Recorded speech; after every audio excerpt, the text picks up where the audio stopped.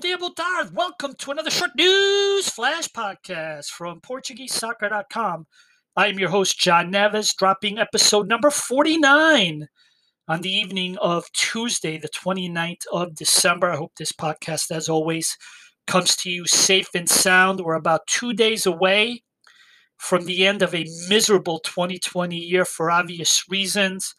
I don't know about you, but I'm ready to turn the clock and get on with 2021 and hopefully not only a better year, but a more normal year as possible. So looking forward to the clock turning on Thursday night. We just finished round 11, heading into round 12 now. I'm going to talk a little bit about the schedule like I always do every podcast, but just to start, very big night tonight to finish the calendar 2020 year in Liga. Benfica at home beating Portimonense 2-1. Porto made the short trip to Guimarães and they won 3-2. Luis Diaz with the goal in the 80th minute to help them come back from a 2-1 deficit. Monday night, Braga beat up on Boavista 4-1. Boy, Gesualdo Ferreira, the new manager of Boavista, has got a lot of work to do to try to turn that ship around. And then, of course, on Sunday, which began week 11, of course, Sporting making the short trip across town to play Belenenses SAD in the rented Jamor, Sporting with a 2-1 win. Pretty much the story of this week, I think, is that the Big Four, and yes, I'm including Braga with this Big Four, all each won their match. And on top of that, of course, we saw Porto. They were really the team that were going to be tested this week, and they came away with a pretty impressive 3-2 win. Don't forget, the top four teams this year are pretty much battling to finish first and second, because whoever finishes first and second goes to the Champions League automatically next year. So a lot of money on the line. And as we kind of anticipated, these four teams are going to be battling for two spots. Guimarães tonight, I thought, has some really good moments. They are without a doubt improved, playing much better than when Thiago was managing the team earlier this season. But at the end of the day, they really dropped an opportunity to stay up top. And even though they'll be battling for Europa spot, I think they missed a golden opportunity tonight with a 2-1 lead and allowing that to slip away. Well, once the clock turns and we all give the middle finger to 2020, we pretty much go into round 12, week 12, and that gets going right away on Saturday. And what a beautiful way to begin 2021. Then a fantastic match to kick off the season, to kick off the year in Liga. Sporting's hosting Braga at home, the first place team against the fourth place team. That is a fantastic way to begin the year. Personally, I would have liked to have seen them play on New Year's Day. If no fans are allowed, obviously nobody's celebrating in Portugal because there's a curfew, and obviously players aren't going to any parties either. That would have been pretty cool to have on New Year's Day. But nevertheless, I'm not going to ask for too much, but nevertheless, that'll take place on Saturday. Sunday, we have 6 matches in the Liga. Usually you don't see that. The TV likes to usually spread out the matches. But that is pretty much the case. We actually have a match that actually is going to be at pretty much starting at 1300 hours Portugal time. And that'll be Tondela playing against Famalicão. So that, I wonder if that's an early match for the Asian audience. Portugal, if you recall, had been some discussions in the past about playing matches earlier in the day to kind of attract the Asian market, much in the way the EPL has managed to all these years be so popular in that part of the world, because so many matches are played for people to see live on television. But yeah, you have essentially 6 matches. Porto will be at home to Moreirense. You've got Benfica making the trip to the Azores to play Santa Clara.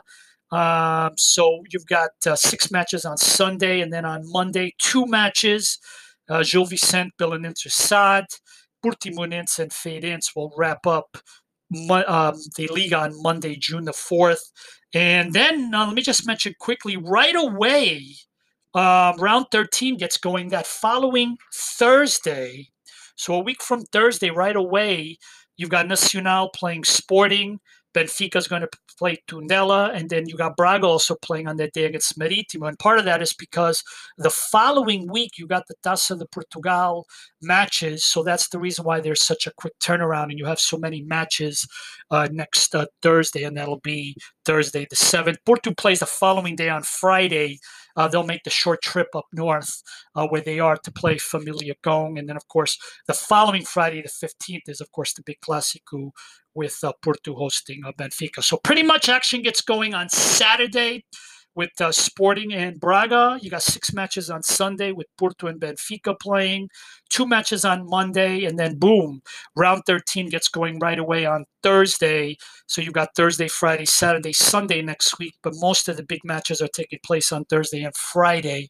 It's almost like when we resumed football back in June. Most of the big teams are also always seem to be playing during the week, but that's just kind of the way the schedule is. Again, a lot of things coming up this month, not only Taça de Portugal, you got Taça de Liga, so a lot of matches coming up this month.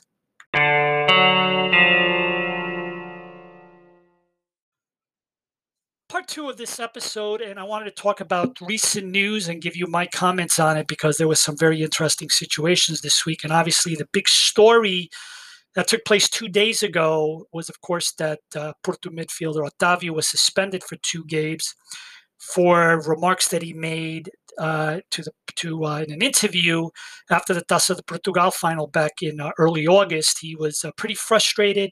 Luis Diaz was sent off during the match, and he had some very strong words, and particularly words that I think a lot of people feel about. I think it's something that sometimes gives Portugal a really bad image, is about how everybody feels there's a system working against their team. This isn't something that Porto just feels. I know a lot of Benfica fans that feel that way, and a lot of Sporting fans that feel that way. And I know sometimes even with the smaller clubs, they feel that way when results aren't going their way, and they get a bad result or a bad call against one of the bigger clubs. So everybody in Portugal is upset about something, and the remarks that were made, and I won't go into them, but they've earned them a 2-game suspension. Basically, a lot of people are upset at the timing.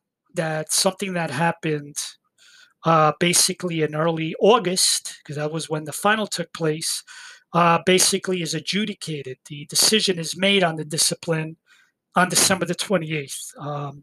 There wasn't a fight where you needed to investigate what happened. This wasn't something that happened off the pitch. This was something that happened, and there was actual video for people to see. And obviously that decision, the fact that it happened in early August to the fact that it gets adjudicated now only at the end of December has a lot of people upset. Of course, Porto fans are upset. Porto, of course, released a statement expressing their disappointment. But I will also tell you that a lot of people in the media business, watching the various TVs and listening to the radios, and even some newspaper articles, people thought the timing was awful. Why does it take 5 months to make a decision, especially if you have the video to see what he said? And I don't think many people argue about what he said. I think it's just the timing that is disappointing a lot of people. But this happens, let's put it this way. A lot of decisions in Portugal take a very long time. I'm not sure if anyone has ever tried to figure out why that is. You look at England, the Premier League, just ask Mourinho, just ask Bernardo Silva when he was involved in a situation a few years ago. Decisions usually are made within days or a week. They're made pretty quickly. But in Portugal, it's not unheard of for things to take 3 or 4 months. And especially if you appeal it, the decisions sometimes last even longer. And that has upset some people because of the timing of it. And, when I talk about this, I would talk about it the same way as if it happened to Sporting, if it happens to Benfica. The question sometimes about why things take as long as they do is, I think, a very relevant question. And one day I'd love to see somebody get a straight answer and ask the disciplinary committee why it takes this long. Again, every fan I know has a frustration, believes their system works against their team, and a situation like this doesn't help. These things tend to happen every year, some more years than others. This year it's been a little bit different because of everything we're going through. There hasn't been that much of controversies, but it's going to be happening again when things get back to normal and fans are in the stadium and players' emotions are high. People are going to say things. People are going to be, sent off the field, and there's going to be inquiries whether or not they hit the player hard with their elbow and should they be suspended more. A lot of these things could take place and be decided within a week. Okay, give them 2 weeks. If for some reason whoever does it needs more time, but it's about time in Portugal that they start making these decisions a lot sooner, because I just think that the not only does it leave a bad taste with fans, but I think it just makes people wonder sometimes about things, and you don't want people wondering about things. You want things to be cut and dry and pretty obvious, and at least if you're going to upset people, at least do it right away after the said incident or said things were said in the press. Other news, fresh news: Rio Ave's Mario Silva, the manager, is being let go. He started off so well. They made that great run in the Europa preliminaries. They went to Turkey, beat Besiktas in that one leg. Then they played Milan, went to extra time. They thought they had it, and then Milan ties it very late. They go to penalty kicks. I think it was something like 12 or 13 penalty kicks, and unfortunately, Rio Ave came out on the losing end. But they made a lot of fans that night across Europe and got some respect. They start the season with 3 draws. They lose to Benfica. I think it was 3-0. And then they win their next 2 matches. And at one point in the middle of October, Rio Ave was the Rio Ave that we knew. Battling for 5th, 6th place, battling for a Europa spot. A club that, without a doubt, is in the top 8 almost every year. But now things have turned sour. The results have gone a different direction. They are not winning. And as a result, a decision was made. So you have another managerial change in Portugal. Of course, the most recent one was Jesualdo Ferreira coming on to take over at Boa Vista. And now we are also going to have a new manager that will take over the job at Rio Ave. And it's very surprising to see clubs like Boa Vista and Rio Ave toward the bottom. And we'll see if they'll be able to turn it around. Continuing with managers, Ricardo Sá Pinto was basically sacked by Vasco da Gama in Brazil. With the exception of JJ, and the reason why so many Brazilian clubs like Portuguese managers now was because of JJ and his success at Flamengo. We've seen one manager do very well, Abel Ferreira with Palmeiras, but we've seen a bunch of other managers not do so well, and Sá Pinto is the most recent one. Jesualdo Ferreira was with Santos. That didn't work out. Augusto Inácio was in Brazil. That didn't work out. Augusto Inácio, I think, was there. I don't know if he lasted a month, but unfortunately, it hasn't worked out for those 3 managers in Brazil, excuse me. And a lot of them will be back. Don't be surprised if Inácio's name comes up. Maybe this is just a guess with the Rio Ave job. Don't be surprised if Sá Pinto in the next few months winds up getting another job. I think Sá Pinto is a good manager. I remember 5-6 years ago when Belenenses was playing in the Europa preliminary, he fielded an all-Portuguese team and they did very well. He's a guy that basically says what's on his mind and does what he wants. He's not necessarily someone that's a pushover, but it didn't work out for him in Brazil, and he'll be back probably for another job in Europe, if not in Portugal. Another big news that's only going to get bigger. Paulinho is wanted by Sporting. Paulinho of Braga, of course, is one of the top strikers in the league. Had a great year last year. This year, not so well. He's not on the same pace as he was last year. I've got him on my fantasy league team, and I anticipated that he would do a lot better. I've got him up front on my fantasy league team with Pinho of Marítimo. If he was doing as well as he did last year, I think I'd be doing a lot better. But the news is that Sporting is very interested in Paulinho, and I find this interesting because, one, we just had a Braga Sporting controversy with regard to Ruben Amorim, and Ruben's buyout was 10 million, and of course Braga complained that Sporting didn't pay up, or at least start to pay up. And I believe that's been worked out. They've worked out on when they're going to pay, but now they're talking about Paulinho, and Paulinho is not going to go for 10 million. Paulinho is probably not going to go for 20 million. He's probably a player that Premier League clubs could buy for 30 million. And somehow these clubs are linked again with Paulinho. And I'm just very surprised after the problems they had that these two clubs are being linked again. And I'd be curious to see how Sporting's going to do it. Are they going to give some players? Are they going to, they've got something like, I think they've got something like 15 or 60 players training at the academy that aren't part of the first team plans. I mean, you could probably Camacho, there's some of these players that they could probably give to Braga. Braga sometimes does a very good job of getting players that have been discarded and turning them into decent prospects. Maybe that's what Sporting's thinking about in terms of paying Paulinho, but I find it strange that these two clubs are talking again after all the problems that they had with Ruben Amorim. I'm going to end this podcast, this part of the episode, talking about fans. As we know in Portugal, fans are not allowed at stadiums yet to matches. Back in September and October, there was a pilot program, especially with the national team, that allowed, I think, one match. I think it was versus Sweden, 1,000 fans. And then I think the match against France was 2,500. Santa Clara, the Azores regional government, allowed them to have up to 1,000 fans at one of their matches. But then, unfortunately, the numbers, like many parts of Europe, the COVID numbers took off and went really bad. And the Portuguese government, the health ministry, basically decided to put that idea to the side and put it away. And the clubs are still clamoring about it. Pinto da Costa called it stupid the other day. Salvador, the president of Braga, chimed in tonight about the fact that this is doing irreparable financial damage to the clubs, that they're losing out on this money. Because when you're a Portuguese club, even though you rely on selling players to make a lot of your money, every penny helps, or every euro helps when it comes to selling kits, selling, advertising, and also selling tickets. And right now, the Portuguese industry is losing a lot of money.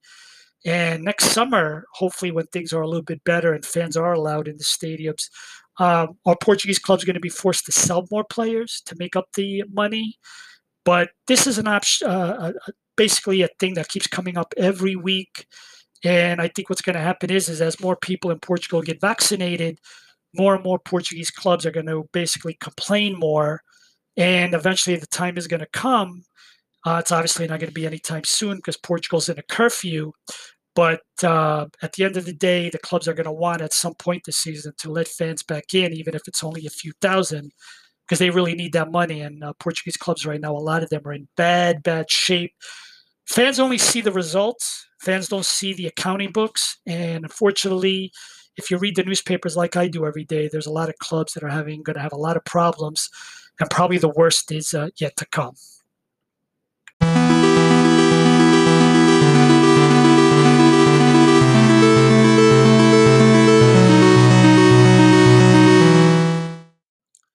Part 3 of the PortugueseSoccer.com podcast regarding off-the-field events. Big news, obviously, of course, it continues to be COVID in Portugal, but Benfica had 5 players that tested positive during the week, and as a result, they've got some players in isolation. Didn't really have an effect on the match earlier today against Portimonense.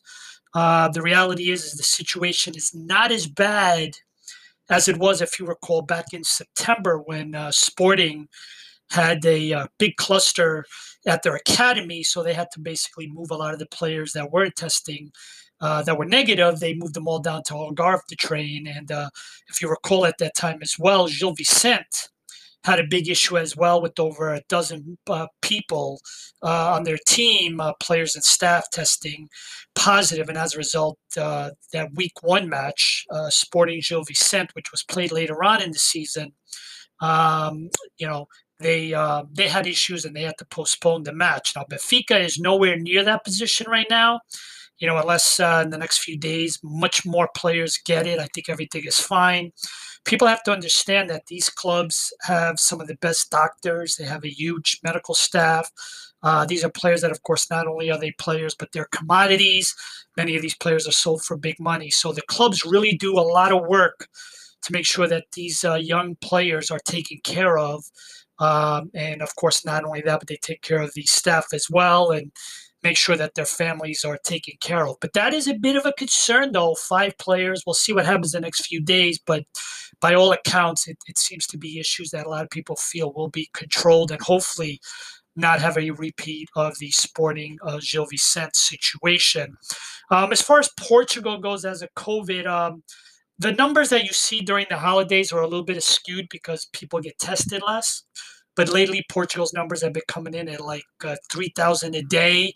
Certainly, that's better than hearing 5 or 6,000. But the big thing in Portugal, of course, was that this past Sunday, they started the vaccination process with the healthcare workers in the hospitals. And a matter of fact, as of today, Tuesday, I think I had read something like 6,700 people have already been vaccinated. And by the way, for a small country like Portugal to do that within 2 days, it's a fantastic number, and that's only bound to grow. I mentioned on a previous episode that the good thing about Portugal being a small country is that they can get to the whole population a lot faster than, of course, the big countries throughout Europe or North America who are going to have to take months and months to get people vaccinated. Portugal, of course, it's expected to be a process through the spring. You, of course, have to wait for more shipments, but that is very good news. Not only Portugal, of course, but in other parts of the world that they have begun the vaccination process. And one unfortunate story that came out of the Portuguese press today, and as I've always said, I've always been somebody that follows current events in Portugal besides what goes on in the pitch. And crazy story to you about one of the locations where they had the vaccines was bringing vaccines down to the Algarve, and something about the local police wanted to escort the transport down to Algarve, but the regional police were the ones that had the jurisdiction, and it became a sort of like a power thing. So much so that, according to reports, the local police wouldn't let the regional police leave as an escort. Crazy stuff. You could, look it up online if you want to read more about it. But that was pretty much the big story today in the press, and the government, the Office of Ministry, is going to launch an investigation. But crazy stories that we're going to hear about COVID all over the world is going to be crazy. That's going to be happening in the next few months. But the bottom line, at least these things are starting to happen, and that's really good news. Folks, want to wish you a very happy and safe New Year. Don't drink too much wine. As I always like to say, when 2020 leaves, I know many people are going to give it the middle finger, and look forward to talking to you next week. Please stay safe. Ciao, everybody.